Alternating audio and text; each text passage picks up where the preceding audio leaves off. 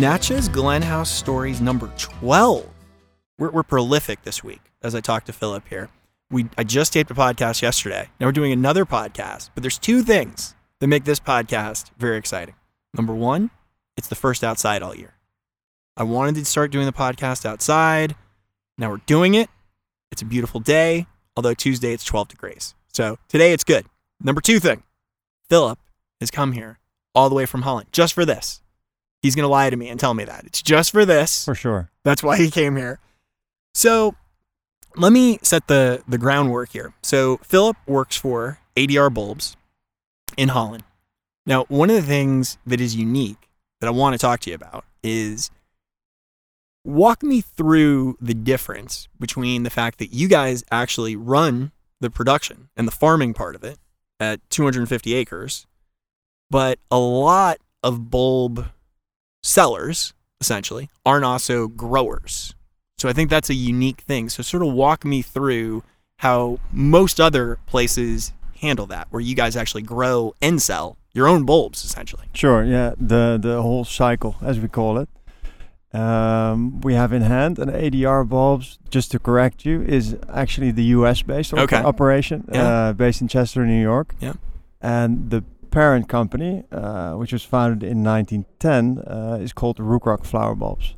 And they are actually the farming operation and deal also direct with customers in the United States. And ADR was founded by my grandfather, Simon Rookrock, who came on a boat after the Second World War to New York and founded the company ADR Bulbs, and which is still in place now, run by two uncles and nephews, Chris Rookrock and Walter Rookrock. And they sort of distribute all the bulbs throughout the United States to landscapers, botanical gardens.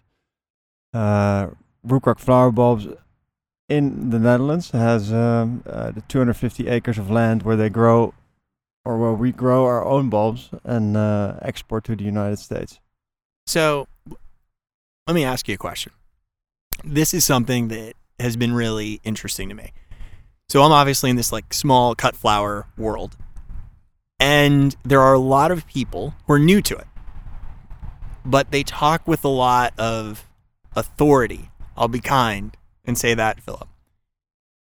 Do you think there are a lot of people in this country who understand just how long bulb production has been going on over in the Netherlands? And the numbers you're throwing out, right? Early 1900s, that we're literally talking about 100 years of bulb flower growing going on over there. Do you think people know that in this country, of how long it's been going on? I think a lot of people heard about how the stock exchange started and the story on how much a bulb was worth in the 1600s. Yeah. But I think the scale on what it's done now, it's hard to understand for anybody, but not many people do, I think. So walk me through this. So we have a bulb. It's in the ground. We'll talk on tulip. Tulip sits there. It blooms. Then what?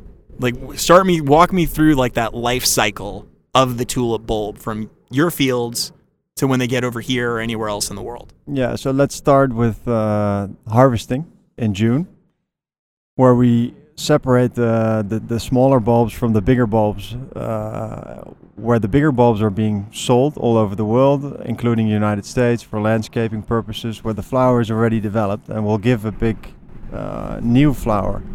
The smaller flowers, say size 8, 9, we call it 7, 8, they're called planting good. So we use those bulbs to plant again in the ground after we give them the proper treatment with temperatures, let the bulbs dry, and after they've been dried and been pre-treated, we plant them in October, November.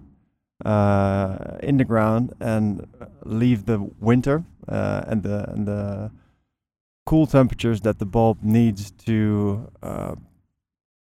prepare for spring, basically, before it starts flowering again in, say, March, April.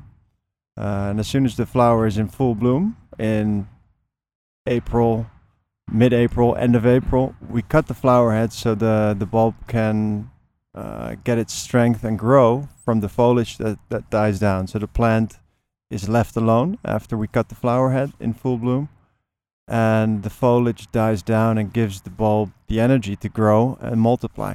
So then in June we start all over again. And the cycle begins. And the cycle is round, so to speak. So when you harvest, you go through machine-based harvesting. Now we were talking about that primarily. Then the bulb goes where from that point? Stays there for how long? And then if it's going to this country, how long is that process between harvest to it coming here? Yeah, so after the harvesting process, the bulbs are dried. They're sorted and sized. They're looked at for different diseases. We have to make sure that there's no soil attached to the bulbs, because soil is not allowed to be shipped to the US, for example. And after the sorting, sizing, and drying process, which starts end of June and usually finishes in a week or 3-4, the bulbs are sorted in size and packaged in either retail packaging or in bulk packaging. So it can be shipped to the US, which starts in August. And mid-August, everything starts going, moved into containers in a boat over to the United States. So let's put this in perspective, right? So we've got a family business, over 100 years old, every year doing this. Yeah. Right? Ballpark me here. I don't need an exact number.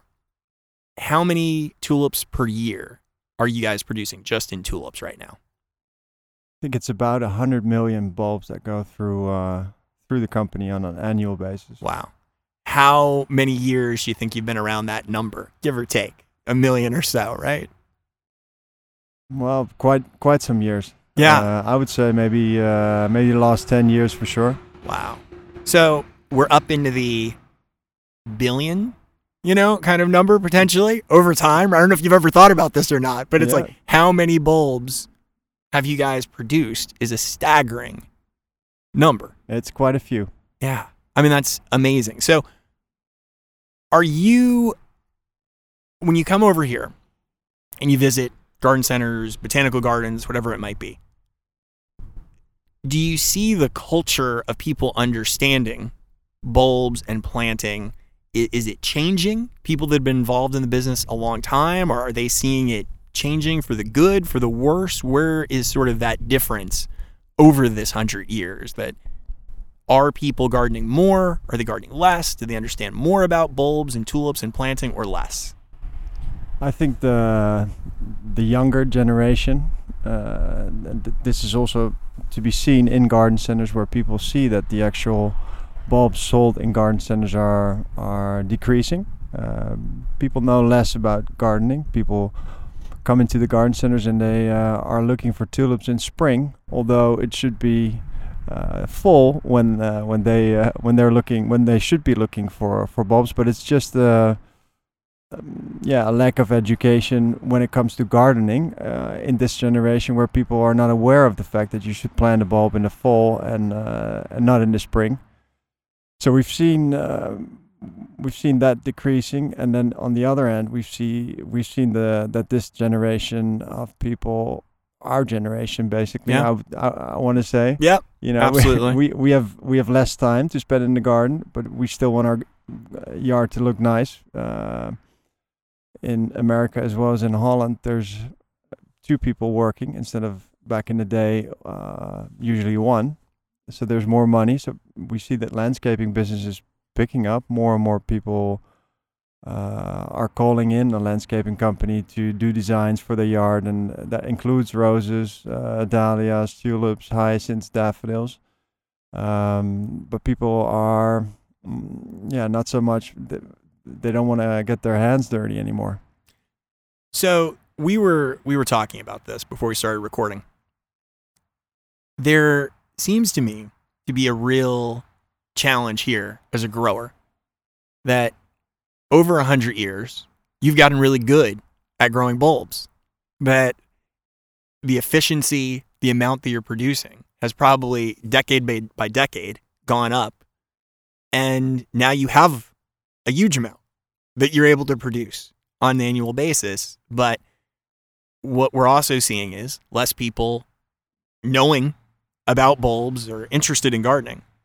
How have you guys tried to balance that? You know, it's sort of the curse of when you get good at something, you would think, oh, wait, we're good at this, but it does create this challenge.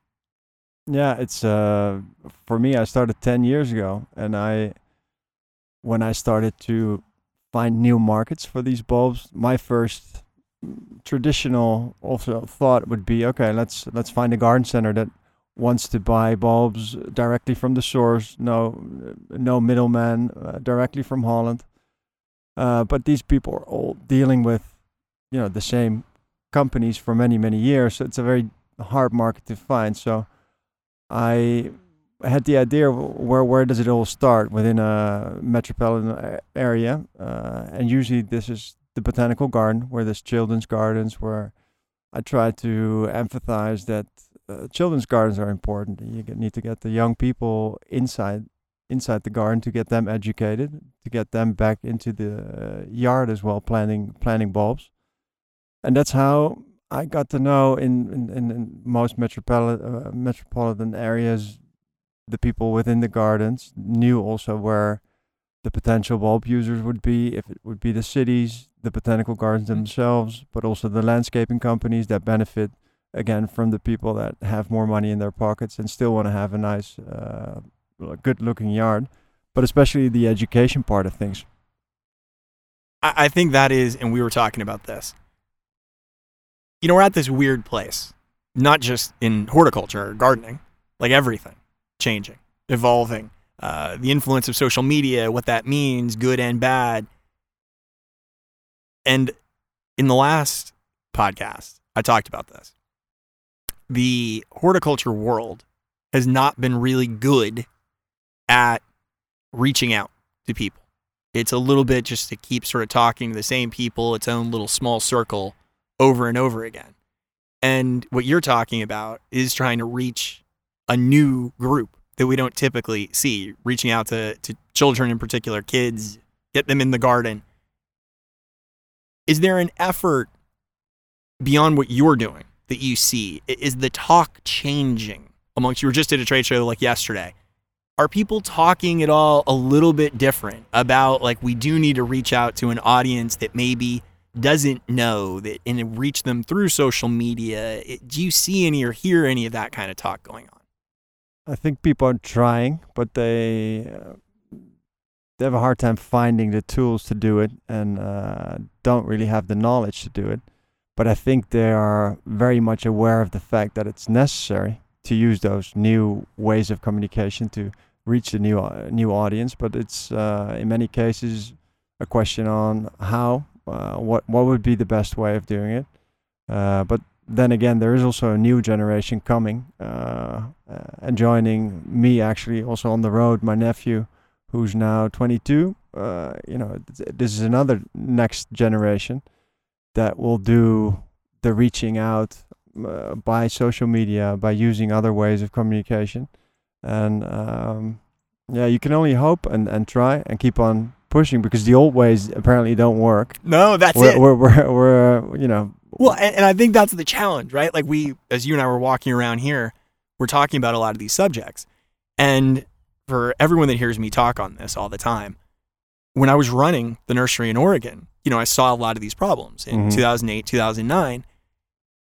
And forever, we were talking about this also, we try to make everything sound too easy. Right? We don't want to have honest conversations about this. If you're going to grow, we'll pick on dahlias, Philip, because we're sitting amongst a lot of dahlia tubers, sitting in the ground, we're literally in the middle of them. You're going to have to put some work into it. You're probably going to have to stake your dahlia. You're going to have to cut your dahlia. Your soil's got to be decent. You just can't throw it in the ground, walk away, and forget it. What was the new slogan you just said? Well, there was a campaign used, dig, drop, done. Yeah, see, that's really scary to me. right? Like, that's so scary to hear that. And I wonder, again, like let's think about food or cooking. So there's probably, I don't know if you would agree with this or not, but there's more people probably into at-home cooking, like making nicer meals than just throwing something in a microwave internationally, than there are into gardening. I think people at least understand with cooking at home, even though people do it less still, that what they put into it is what they'll get out of it. If you want to make a really nice meal, you don't just drop something in the microwave and walk away. Yeah. If we would take more of an approach to talk to people about what you put into gardening is what you can get out of it. If you become knowledgeable, if you look into things, if you research things, you'll get something beautiful back. Do you see that as part of this equation? That just sort of stopping this sort of super low maintenance, everything is easy kind of talk is probably not long-term good for us?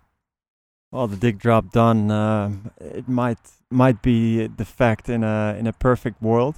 Maybe in Holland where the soil is sandy, you just put your spade in the ground, you drop some bulbs, and nature does its thing because it rains enough.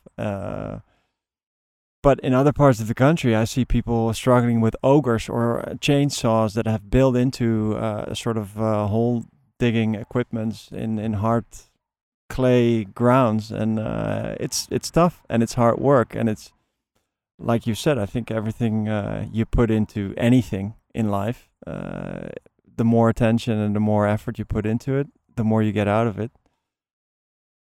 Education is everything.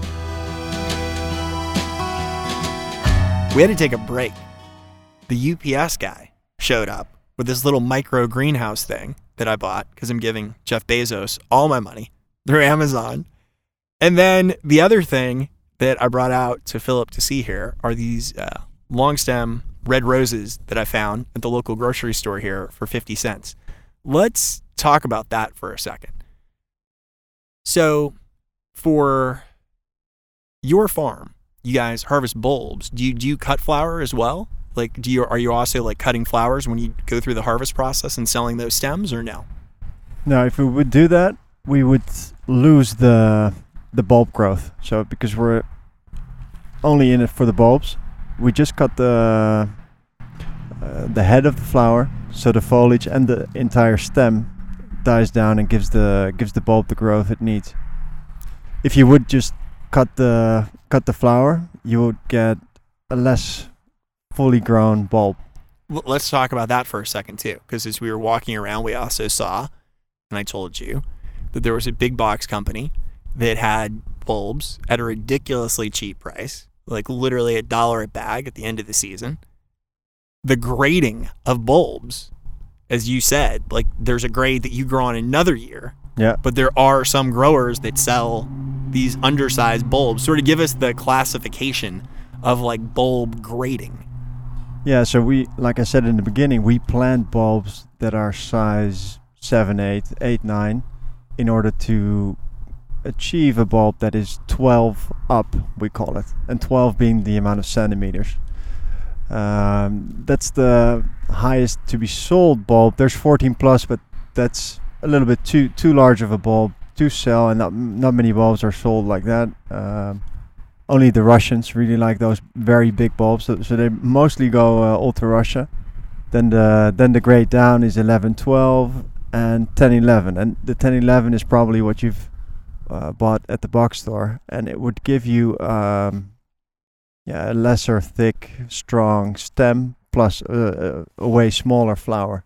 So I wouldn't want to have that. If I go through the effort of planting the bulbs in my garden, I would want to have the best possible results. I would want to have the biggest bulb possible as well. So this is something, and we're gonna get back to tulips, but I wanted to throw this at you. We hadn't talked about this before.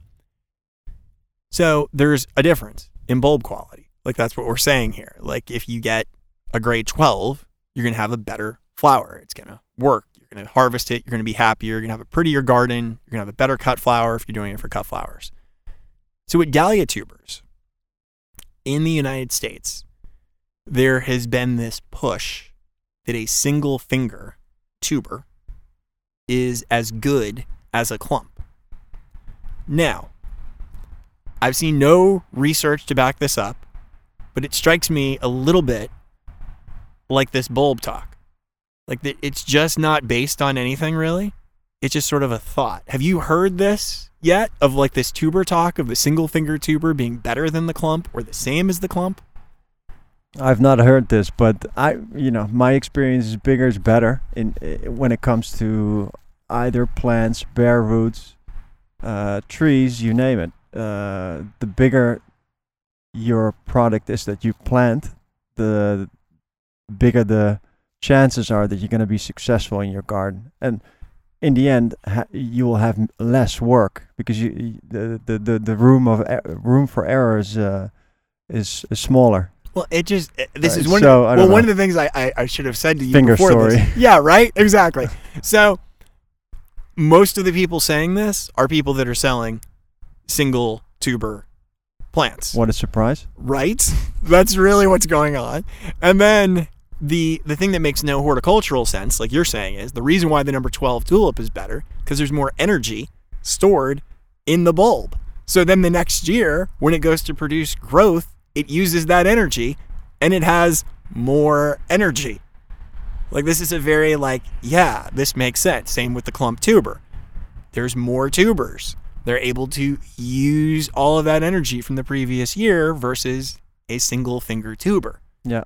Like there's no science behind this at all, but I see it out there.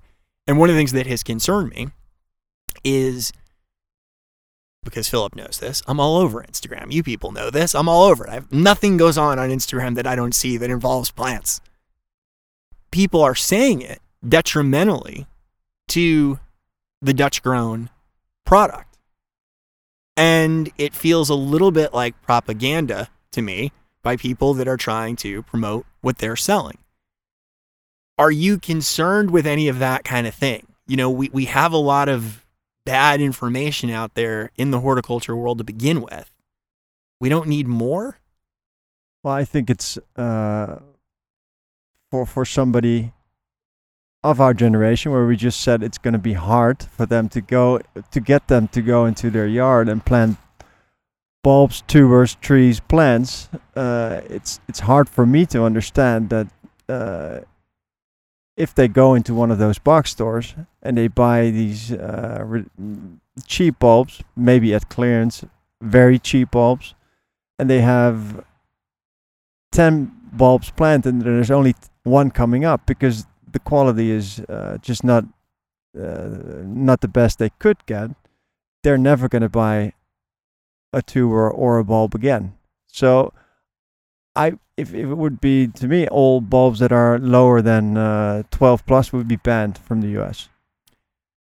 Philip is no, Philip is hitting on the subjects that I like. So Philip knows that I like to talk about these subjects. That's the thing that concerns me. I want to make sure that we have a new generation to talk to through these new ways, through social media, what we're doing right now in this podcast, that we want to get them the information that lets them have success. That's what we want to do. We don't want to keep making some of these same mistakes of, oh yeah, this is just as good. Buy it. Yeah, it's cheap. It's no good. It's low quality. But here, you want this. I mean, think about things you've never experienced before, right? I'm going to share a story with you. So my parents, they would cook asparagus, right? And they would boil it. And it would taste horrible. And as a kid, you grow up eating boiled asparagus and you think it's horrible. But then you have it roasted with some lovely sea salt on it, maybe some lemon and some garlic. And now it's delicious. It's just how I was introduced to it. And unless you have that positive experience, like you're saying, you're not going to feel good about it down the road. You're not going to go say, can I have some more asparagus? And the only thing you've ever experienced is the boiled, horrible asparagus. And when we talk about things like tulips, and we talk about that it's been going on for 100 years, you guys know what you're doing.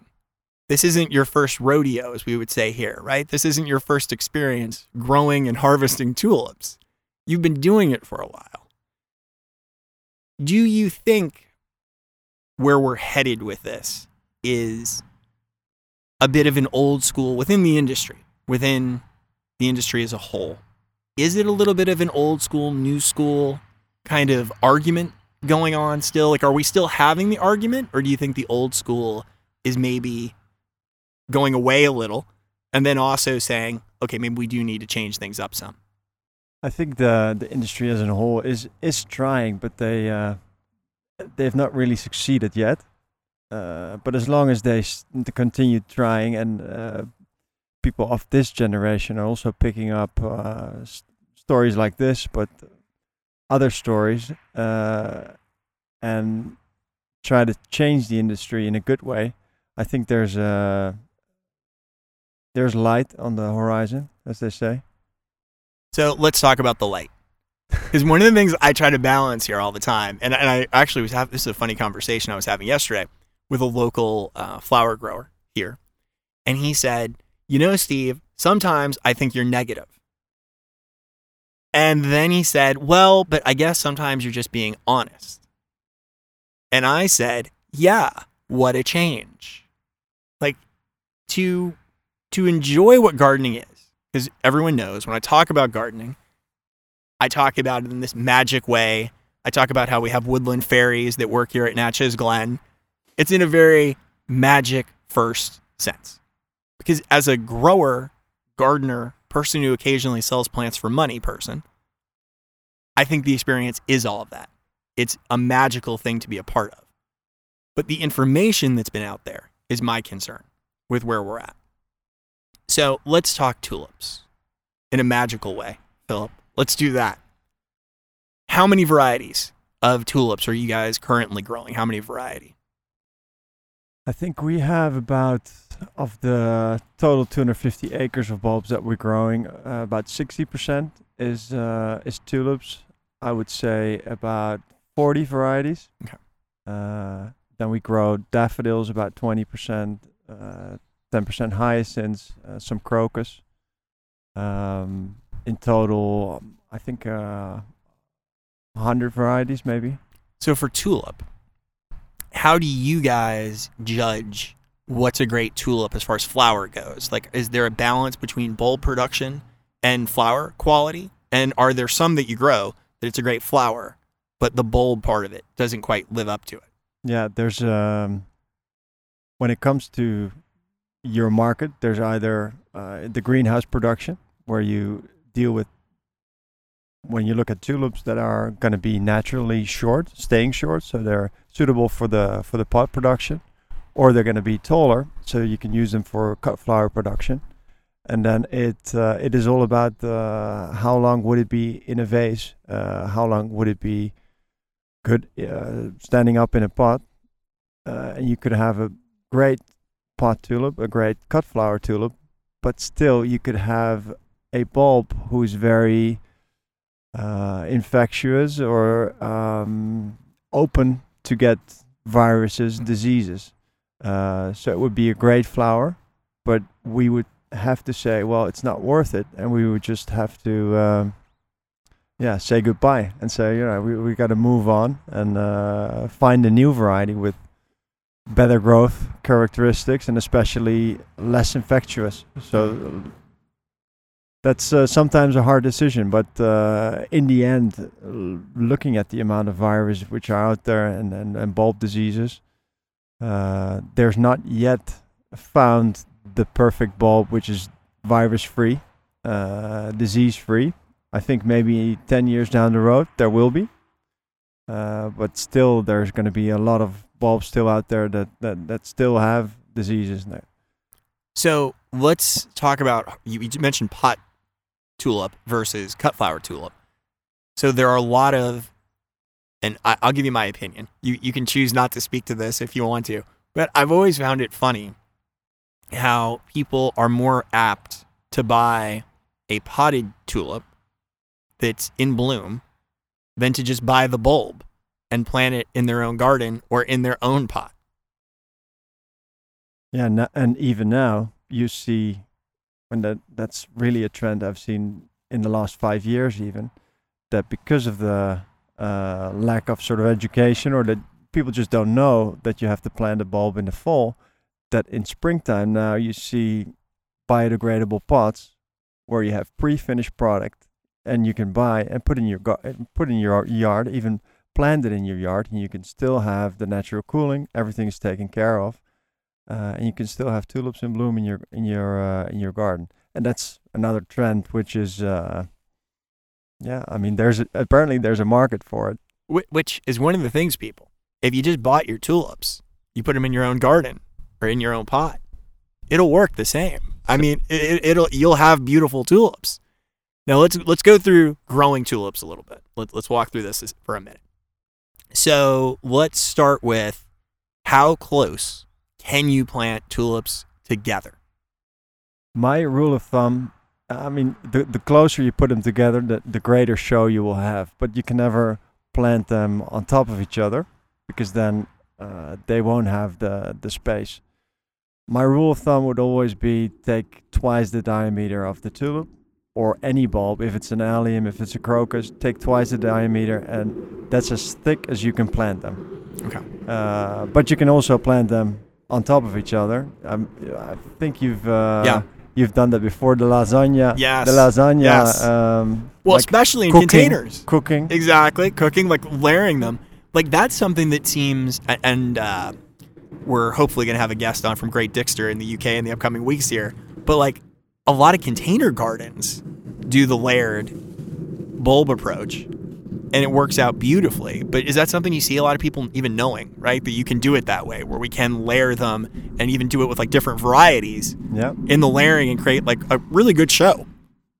Well, it gives you a longer shelf life, and that's something I've tried with quite a few growers, and we've seen success with. Because if you just have tulips in your pot, chances would be that you would only get 10 days of nice flowers. But in this sense, you will have 3 layers, maybe starting with crocus, then daffodils, and then tulips. So you would have a greater show and a longer lasting show.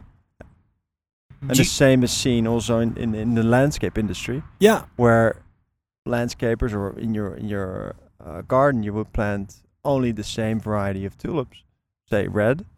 But nowadays people want more buck for their bulb, or they want to at least have a longer shelf life, especially here in the Midwest, where it can warm up very quickly. So you would have different sort of plantings and landscape designs where you have first early sort of color bulbs like daffodils, crocus, then early, mid, late tulips, and late daffodils, and alliums to finish off. So you would have a bloom season of, instead of 2 weeks, 4 to 6 weeks.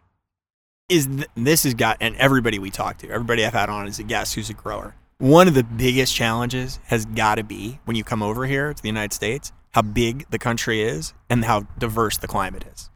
I mean, that's got to be a real challenge as you travel, like talking to people. Like, the difference between Atlanta versus Chicago is night and day climatically.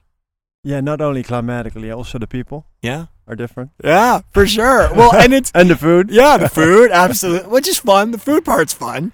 So, how do you, especially with tulips, which are a little bit more sensitive to climate, I'd say, than daffodils. Daffodils are a tough plant as far as being like hardy and can grow in a lot of conditions. The deer don't like them. Exactly. But tulips, on the other hand, a little tougher. Like in the warmer parts of the country, with that early warm up, they don't always love it. Are there specific varieties that you guys try to introduce or to grow that you know are going to do better in those kind of climates? Yeah, we've seen over the last 10 years, we've seen the climate changing. It's gotten warmer, especially below the line, Nashville, Memphis, Oklahoma City. We've seen that the winters are just not as cold as they used to. I mean, we're sitting outside right now in late January. It's not spring yet, but it's around the corner, right? The plants could be fooled by it, you know. Yeah, it's one of those. The witch hazel over there is in bloom. Yeah, so we've seen that trend, and so we've with our warehouse in New York, after the bulbs come in after Labor Day, we start pre-cooling all the bulbs that are intended for that line, that certain hardiness zone below the Nashville-Memphis line, and cool them until after Thanksgiving Day. So the bulb already has like 8-9 weeks of pre-chilling, and then it actually only needs another 4 to 6 weeks to get in flower. And usually the month of December and January, it's still cold enough so that they will actually get those 6 weeks, and you actually see results. That's just a necessary thing with the changing climate. So talk to us about chill hours. I think that is something that a lot of people don't know for tulips, that they do need a certain amount of chill hours to actually produce a good quality flower in the spring. Walk us through sort of that process. Yeah, so in general, the soil temperature before you start planting should be in between 40 to 50 degrees. Somewhere around there, not too warm anyway. And then on average, the tulip, hyacinths, daffodils, they all need about 12 weeks of minimum temperatures like 40, 50 degrees. So the soil temperature shouldn't warm up too much, and also the air temperature should remain about that temperature. And after that, they will have enough cold weeks. That's how greenhouse growers grow their tulips. They put them in the coolers for 12 or 14 weeks, and then take them into the greenhouse, and then it takes 3 weeks for the bulbs to finish. Which is pretty remarkable that it's that quick. Yeah. Right? For the bulb to go from dormancy to flower. That's why you can have marketable tulips already in the stores starting like first week of January, or even the last week of December. You can already find tulips, which is really amazing. We fool nature. That's it, right? No, that's completely what it is. You know, I was talking about this with Dahlia, that, you know, I'm going to take a certain amount of tubers and bring them into this little greenhouse and just get them going early and then plant them out, just to have that extra 3-4 weeks that you can get it earlier. And one of the things that is a real challenge for garden centers across the world, but obviously here in the United States, maybe even a little bit more, is that in places like Chicago, their window to sell, like what they would call spring, from when the snow or the real cold is passed till they get too hot, sometimes can be really short. And they are trying to squeeze a lot of sales into an incredibly short period of time. Do you think, like you were talking about the biodegradable tulip, the pots, do you think that's a big part of it too? That people are trying to squeeze in every product they can, right? From tulips to everything in between, trees, flowers, shrubs, you name it. There's only like 4 or 5 weeks maybe to sell everything. Yeah. Well, especially in the northern parts, if you look at New York, Chicago, where the winter is just way longer and way harsher than in places like Atlanta, you also see that the landscape business in those places is also much bigger than in Atlanta area, where basically in a couple of weeks everything will be green again. But in Chicago, that's gonna take a little bit longer. No, I was telling Philip that while we were up in Connecticut, it just got too cold. It was just too cold in Connecticut. We had like I think we hit like -18 one day, and there was a bunch of snow everywhere. And then I kept traveling back here to Tennessee to take care of this place. And I was like, why did we move again? Like, what was the philosophy behind that? And then it hit you. Yes. But I was like, wait, we can go back. That's right. We'll just go back. So in tulip varieties, what is is there a trend that you're seeing in like particular tulips? Is it the parrot tulip? Is it the big doubles? What's sort of the thing you're getting requested the most right now? You asked also before, like, which varieties would do well in the Midwest, in this area, and I would say Darwin hybrids and single lates are usually the ones that I recommend planting here, because they stay in the ground a little bit longer, so they establish a stronger flower and a stronger stem instead of a single early one, for example. So we've seen in this area, the Darwin hybrids, we've seen more and more demand for those different colors. We've actually created or we have a tulip. It's a green tulip. It's actually here. Philip has the green power. Green power. We installed 2,700 solar panels on our roof of the company. So that's wow. That's a lot of green power, a lot of electricity. Yeah. When did you do that? When did you do the installation? Last summer. Wow. So we are sort of self-sufficient throughout the year, and we created this this green tulip as well, which is if you put this in a vase or in a pot, it lasts for about 3 weeks. So it's a pretty special like item. while in bloom. Yeah. Like the bloom lasts for like 3 weeks. Exactly. Wow. Which is for a tulip very rare. Very rare and a very long time. So you guys hybridized it.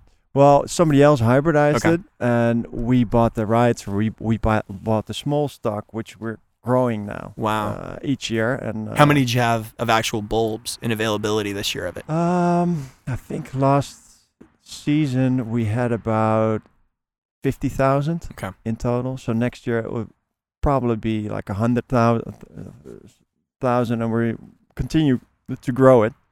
Philip is one of these people, like everybody else, when they hear me talk about planting like 6,000 dahlia tubers, they're like, wow, how do you do that? This man is speaking in millions. He's throwing around millions like I throw around thousands. That's what's going on here. Do you think that is, get back, this is one of the first questions I asked you. I don't think people have any idea how good you guys are at growing these plants. I'll be honest with you. I think it is one of the most, I don't want to say disrespected, so that may be a strong word to use, but I will be kind and say unknown of how good you guys are at growing things. Well, thanks to start. And everybody's welcome to come and visit us at the farm in April. It's a good time to visit. Our king's birthday is on the 27th, so then you can have the two of best worlds, one big party, everybody in orange, and all the bulb fields in bloom. So that's a good time to come over, and then I'll show you how we do do things. It's one of the things when people hear me talk on the podcast or on Instagram, and I have this little bit of it's an agitation for me when I see people that have been growing things for 3 or 4 years act like they're the greatest grower of all time. And I'm like, there's people that have been doing this for 100 years who do a really good job of it. And you've been doing it for like 3 years. Stop patting yourself on the back so much. Calm yourself a little bit. So when we talk about introductions like Green Power, are there still a lot of people in the Netherlands working on the hybridizing side of tulips and daffodils as well? Is that almost an entire separate business? Yeah. Than from actual field production? Yeah, I think everybody's looking for new variety constantly, and especially the ones that are, virus free and are easy to grow, are well performing.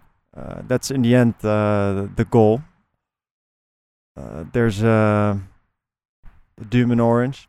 They're working on a new with the Wageningen University, looking at new species, new varieties that do perform well and better and are resistant for diseases. So that's in hopefully in like 10, 15 years that it will be easier to find and to produce new varieties, because before you can actually sell a green tulip like this, it takes 8 years. So that is one of the other things too. So if you throughout the podcast, this keeps coming up, the amount of time that horticulture takes is sort of ridiculous compared to a lot of other fields, just because of the nature of nature, literally. That we're talking about many things take decades to go from hybridization to field production of any kind of numbers. Let's switch gears to daffodils for a second, because I'm curious of your experience when you come over here. To me, as like an at-home gardener, I'm just doing gardening for pleasure, want to walk out and have a beautiful flower, that doesn't have a lot of problems, daffodil is going to be pretty high on my list.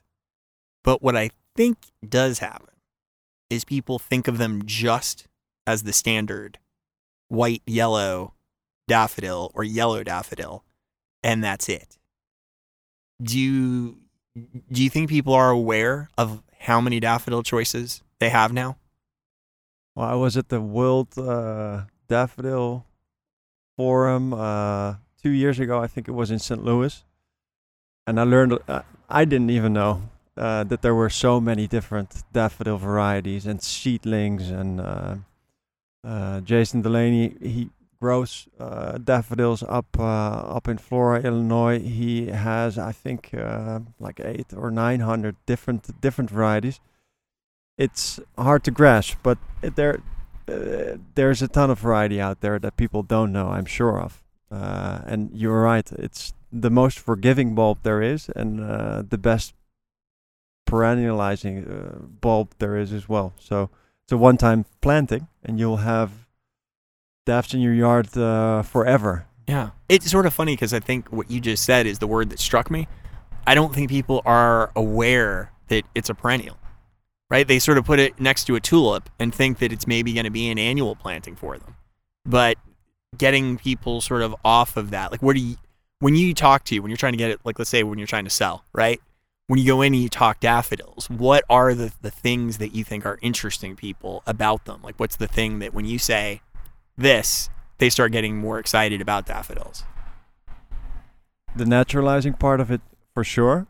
In many areas, there are a problem, and they see tulips as candy.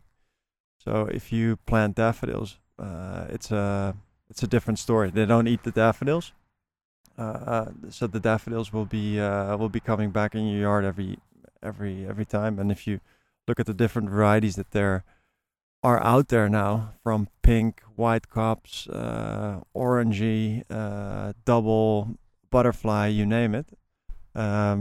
It will give you a good amount of diversification for sure. And fragrance too. Yeah. Right? A lot of fragrant daffodils. Don't think people associate them necessarily.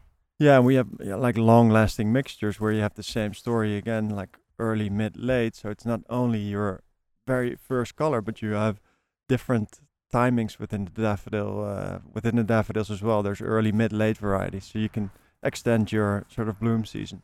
That is something that I really, and in my travels over the years here, this is something that I think maybe is not well done in the United States compared as much to Europe, is having successional planting where you have blooms going throughout the year. I think the U.S. is very strong on just spring. Like, we have spring, it's over, now I'm going on vacation. 4th of July is coming up, nothing else is blooming, I'm done.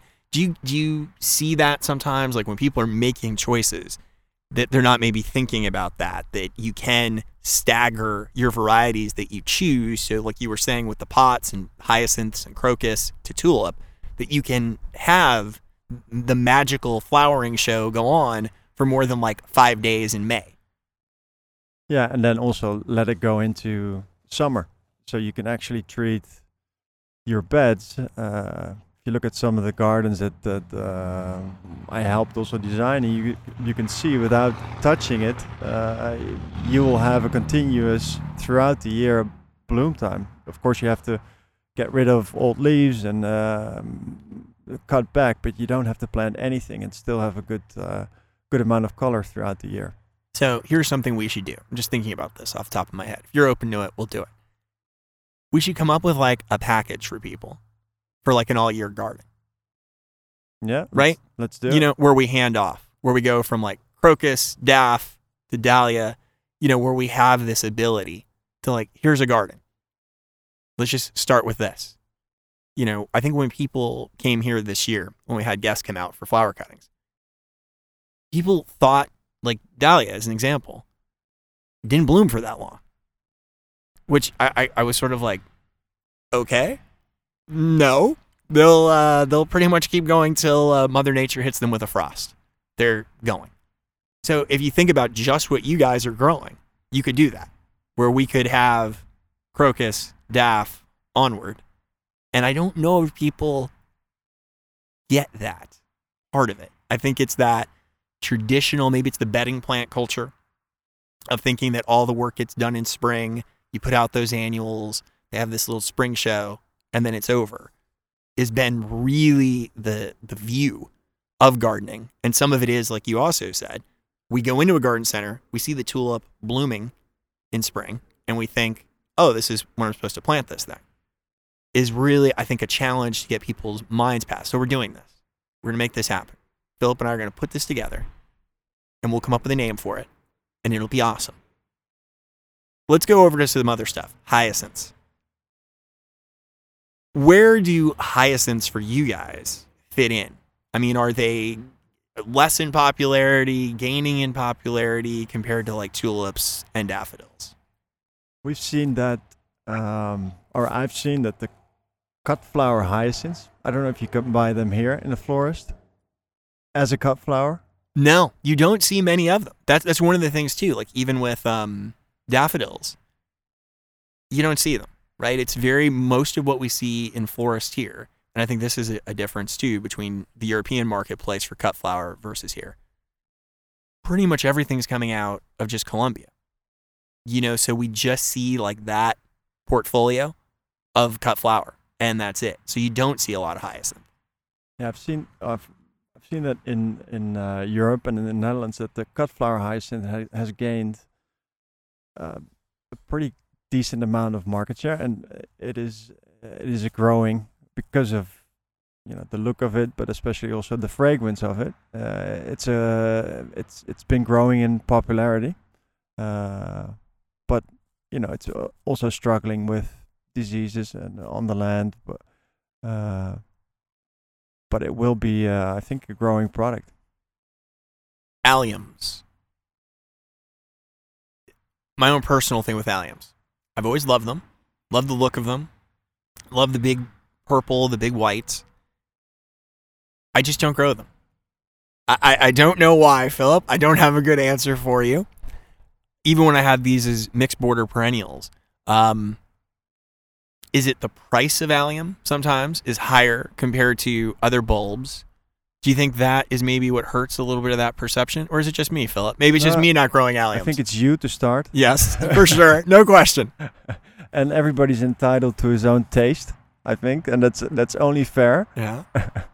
And I think it might also be the timing. Because if you plant tulips and you want to have the bed come back, you have to let the foliage die down. And I think it's a good ending of the season to have alliums as sort of closure in your yard.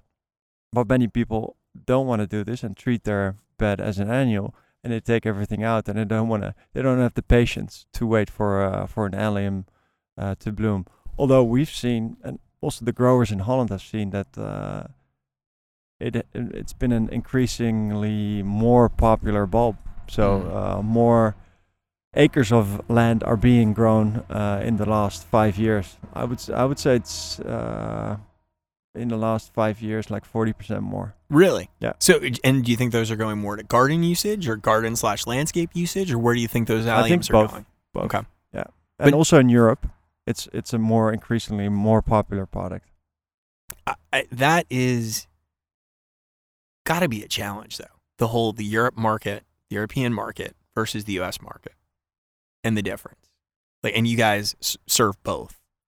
Like, do you have, when you guys talk internally, like, do you have those conversations? Like, what's the breakdown percentage of the marketplace for you? Like, as far as what percentage is European and what percentage goes here to the States? Most of our retail operations are focused on Canada and the United States. I would say 80%. Wow. And the rest, everything is, because we're growers, we sell also a lot of bulk product, bulk bulbs, also to companies that export to the United States, but also to companies that use it again to sell retail in Europe. So let's tackle this last couple of subjects here. As a grower, are you concerned about sort of where the big box stores in America have become such a player and such an outlet for product. How do you navigate that? You know, that we talked at the beginning, you're growing literally millions of bulbs, but yet they become really almost like a price setter, if that makes sense for you. You know, people walk into there and they say, okay, this is now what a bag of tulips cost, or this is what a bag of daffodils cost. And if they don't know that quality difference in grade, how do we get them to know that, besides you and I here talking about it today? Well, this is a start. Yes. Us talking to about this today. And we're going to create T-shirts that ban anything below 12 points Yeah. from coming to the United States. Only that should be the other thing we do. big bulbs. That's it. That's it. We should start a T-shirt with that, with a tulip on the back, bulb on the front. So is that really the start? Like just education, right? Yeah. Just getting people to know the difference. Yeah, because I mean, people, if they buy a bag of 30 bulbs and only 10 come up, they might have forgotten that they planted 30. So it's an educational thing for sure. We've chosen not to deal with any box stores. Also, yeah, for multiple reasons, but also, you know, to have our focus on the independent garden centers, and in that way also educate the people that go there, know that they will get solid advice and the best product there is out there. Now, I want you to walk me through cut flowers here, because you know you're the reason why I put tulips in. Like, I was not going to do tulips. Everybody knows this. What does Natchez Glen grow? Dahlias and roses. Dahlias and roses. And tulips. And now tulips. So when we harvest cut flower tulips, what I see a lot of people doing is harvesting the whole bulb up. Is that the right move? Is that the call if you're doing cut flowers? I would, if I look at where you put them, exposed in the sun, the tulip does not naturalize as well as a daffodil, especially if it's exposed to the sun and it really gets warm here. I would say 90s, yeah, maybe 100. Yeah. In a couple of weeks in a row, exposed to the sun, the bulb will not survive. If I look at the way cut flower tulips, but also potted tulips are marketed in Europe, it's sold at a very green potted stage, as green as possible, so without any color. I would suggest you do the same, because if people buy it then, or buy the cut flower, get the cut flower from you, then they will have, after they put it in the vase, color will turn on the tulip, and they will have 2 weeks of color, instead of what you typically see if you go to your florist here. The tulips, all other flowers, they're all sort of emerged already. Yes. So they would have had their first week of sort of bloom time already behind them. So you'll have another week. So I would try to have a few totally bloomed ready, so people could see, you know, this is what's going to turn out. So we're digging the bulb, we're cutting right above the bulb. You could I would just cut them all the way in the bottom, or if you want, you can do it including the bulb as well. Yeah. But, I mean, it's a little bit more messy, so it's yeah. up to you. Your messy's okay though, Philip. You know, it's fine. I like it actually. Just take the soil off and then have it in a little bit of a layer of water. Yeah. And you will actually see that you'll get a few extra days. Well, that is one of the things that I also noticed here. And you guys don't sell cut flowers over there, so we can talk about it in a bad way. So I recently bought some cut flower tulips, and I'm not sure where they were coming out of. They could have been here domestically. They could have been international, at a grocery store, and they were super cheap, like dog cheap. Like, I think $2 US for 10. Yes, really cheap. And they lasted, I think, and looked good for all of about 36 hours. And they were showing their color, everything else. That's another thing with tulips that I sort of wonder right now, you know, because the handling on some cut flowers is so poor that when people see them at a grocery store, let's say, and you buy a tulip, that sort of becomes like, oh, that's a tulip. Well, it's as we talked about before, the cheaper you buy product, the less result you're going to see. The less effort you put in something, the less result you're going to see. So that's the same story. We were at a trade show last week, Wintergreen in Atlanta, and I always want to have tulips in the booth. So I typically go to that one store. We cannot make advertisement, right? Yeah, you go ahead. It's whole and it has food. Gotcha. I Okay. gotcha. Starts with a W. Yep, I'm with you. And they had actually not so bad looking cut flower tulips. I paid for 30. I paid $25. Yeah. See, and that's the thing, people. It's like so we'll pick on roses for a second, right? Because I was reading some stuff about roses last night, as I'm prone to do, and I'm seeing people talk about bare root roses, right? And they're saying, "Oh, I found a blah blah blah bare root rose. I think it was Angel Face was the variety at some store they'd gone in, and it was like $4 for the bare root rose plant."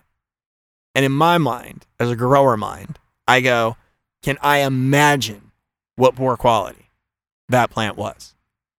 That when you put it in the ground, and then the thing that bothers me about it is like 6 months later, you'll find that person with that plant.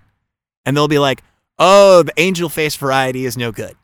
Instead of going, I paid $4 for a piece of junk bare root plant. What did I think was going to happen to it? If someone offers me a Mercedes tomorrow for $50, I'm going to guess there's probably something wrong with it. I'm not going to go, this is a beautiful car that will last me a lifetime. So let's close on this.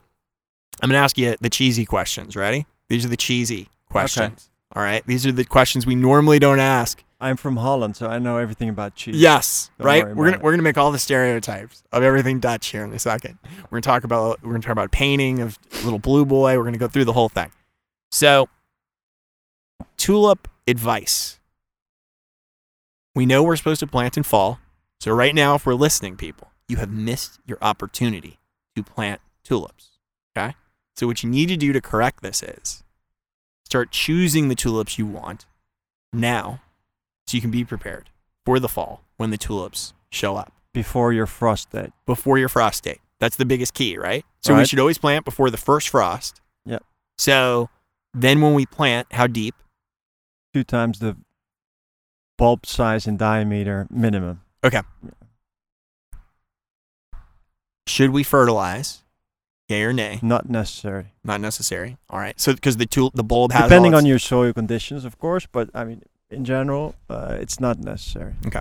I've seen test results in Tulsa, Oklahoma, where they did not plant it, but they just threw it on the ground and put fertilizer over it or peat moss, and the bulbs actually came up. So I mean, it's a pretty strong flower. When you have the big bulb. When we have big bulbs, people. But again, this is the key. When we have big bulbs. Not these ridiculous bulbs you find at these box stores for super cheap. Those are the bulbs you don't want. You only want big bulbs. When we see the flowers done, we're not cut flowering, we're just gardening, right? Do we think about ever trying to, if we wanted to try to get our tulip back for the next year, is there anything we can do? As soon as the flower has finished blooming, just take the flower head off, throw it in the compost, and leave the foliage to die down for a week or 3, depending on the weather, until the leaves turn yellow, and then you can take the foliage off, and that will give you the best result. Okay. Should we think ever about like digging them and like putting them into like a tulip corner? Like where we try to like grow on the younger new bulb for the next year? Is that, I mean, that's pretty hardcore. This is a fair amount of effort. This is hardcore, but if you would want to do that, I mean, the summer heat and the summer sun is going to kill it. So if it is exposed to the sun, what you could do is take it into your basement where it's ventilated, put it into a box which is ventilated, and leave it there at a dormant stage, say at 60, 70 degrees, not warmer than that, because then if it would be warmer, they would already start developing a flower, and that's not what you want. You want to keep the bulb dormant for as long as you start planting again, which is a couple months down the road in October, November. So green power we already talked about. Philip's favorite tulip. What is it? One variety.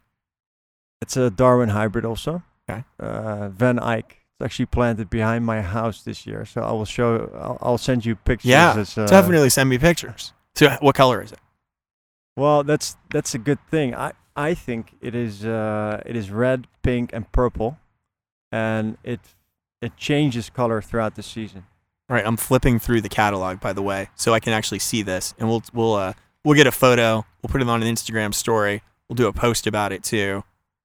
Okay, yeah, I have seen Van Eyck before. And then the sisters and brothers are also in the catalog this year. Good long stem. Good for cut flowers. Yeah, very good. See, it's that's one of the things too. In close here as we wrap up. Until we hear tulips, and we're really bad at sort of generalizing. Tulips. There's literally thousands of varieties, daffodils, everything, same thing. So when I'm looking at this, it doesn't look like, the boring grocery store cut flower tulip that we see a lot. The straight red, the straight pink, the straight whatever it is. So really one of the things that we need to do a better job of, and I mean this literally, is like Philip and I, we need to do a better job of just showing the variety that's out there. Yeah, definitely. I even talk with, we've talked with David Austin, with Michael Marriott and Rebecca Reed in previous podcasts about some of this too. That even for them, I think they're being maybe stereotyped a little bit. That the David Austin rose is this heavy petaled, almost peony looking, pinkish white blush rose. And that's the entire catalog of what they offer. And clearly it's not. There's a few others. There's a few others, right? And that's the thing. Like, how do we get people to get past that? And I think what we're doing is exactly that. All right, daffodils. Just easy. Nothing with daffodils that we should really worry about. How deep do we want to plant? Same story. Story. Same diameter twice of the bulb, and big bulbs, 14, 16. Even bigger. Well, they're bigger. They're bigger. Yeah. Well, they're just by trade they're bigger bulbs. Okay. But there's also different sizes in there, and I'm sure you can find the smaller sizes in some of the stores. Yeah. As well. The ones we don't want to go to, really. No, we don't want to go to those places in general. That's really what we should just say. We don't want to go there. Because again, you want to be guaranteed better success. We want the bigger bulb. Go to your local garden center. That's it. All right. So daffodil, easier. Deer won't eat them. Yep. Hyacinths. How deep and what size are there? What size are those typically that we're planting? 16, 17. Okay. So that, again, a little bit bigger. Same story, twice the diameter to make it a rule of thumb.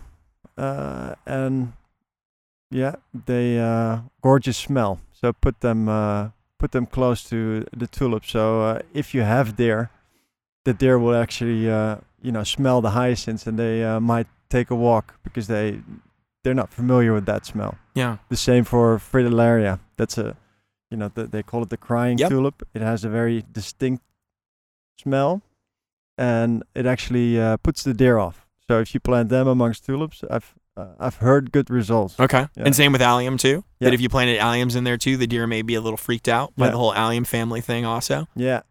Yeah. So what I really want everybody to say here is, number one, Philip is the first Natchez Glen House Stories podcast guest from overseas. And he's also the first person that we've done this outside with. Hooray. Now, it's, I think, hugely important that everybody understands that if you want magic in your garden, what we're really learning here today is there's a huge difference in bulb quality from what we're talking about.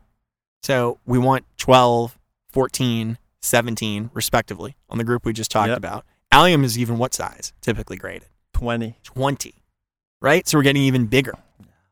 Crazy. And that's the thing that makes the difference, right? So if you've grown tulips, look at the size of this. Okay, so what I'm staring at, and we'll definitely take a photo of this is Ambassador XXL. So an onion, people? Well, it's an allium. I mean, come on. If you're listening to the Natchez Glen House Stories podcast, you should at least know that. It's like the size of an onion. Like a big, white, yellow Spanish onion that you may see in a grocery store. It's like that size. It's the size of your hand. Smells like it as well. Yeah. So where are we going from here, Philip? Where's our next stop? I think you should come to the Netherlands. Yeah, I think so. We should do a podcast from the fields there. There is no off season too. Is that another thing that we can both agree on? People think that there's like an off season in growing and selling plants. No, there's no off season. No, I mean Philip should be at home with his wife and his 2 young kids right now, but instead he's sitting out here doing a podcast with me. Think about that. This is January, people. This is supposed to be the off season, and he's over here. And now, so where are you going to next? North Carolina? Yeah, North Carolina, Asheville. Okay. And then from there, Atlanta, flying to Chicago next week, where it's -15. Looking forward. Yeah, really. No, so you're going to the Biltmore in Asheville. Yeah. Yeah, and that's, as you mentioned, that's one of the things that I think you've done a really good job with, is creating relationships with people at more like estate, botanical gardens, where there is more of a chance to probably interact with like a different customer group than just garden center landscape kind of world. All right, we're going to leave you with this, people. Philip and I are going to do a podcast crossover. I'm going to go over there. He already came over here, so now I owe him. And the big thing is, if you want to make magic in a garden, it's all about bulb size.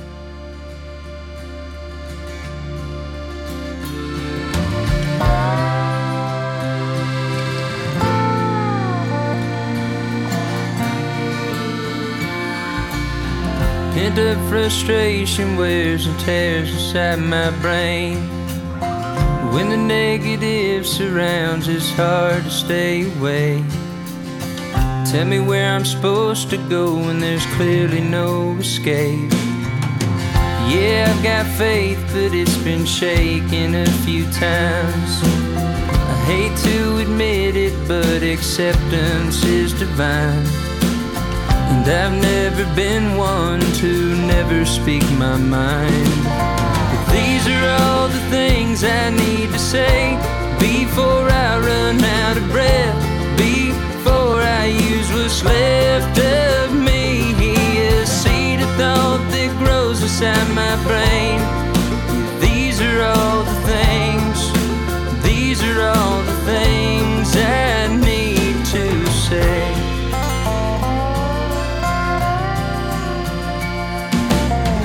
There's a growing list of apologies to make. Some for the wrong I've done, some for my conscience sake. Some from the heart they broke, some for the hearts I break.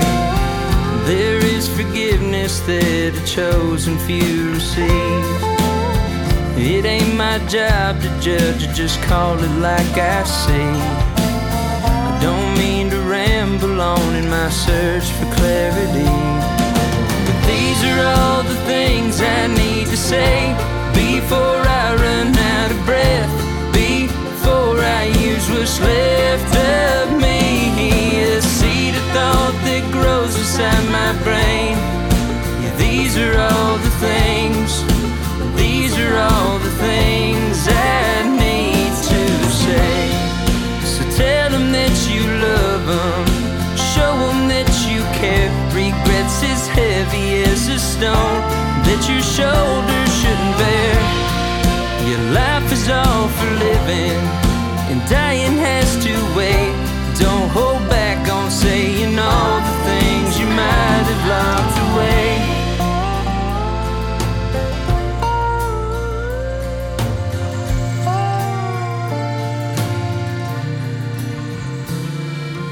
These are all the things I need to say before I run out of breath, before I use what's left of me.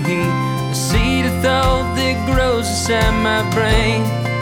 Yeah, these are all the things, these are all the things I need to. These are all the things I need to say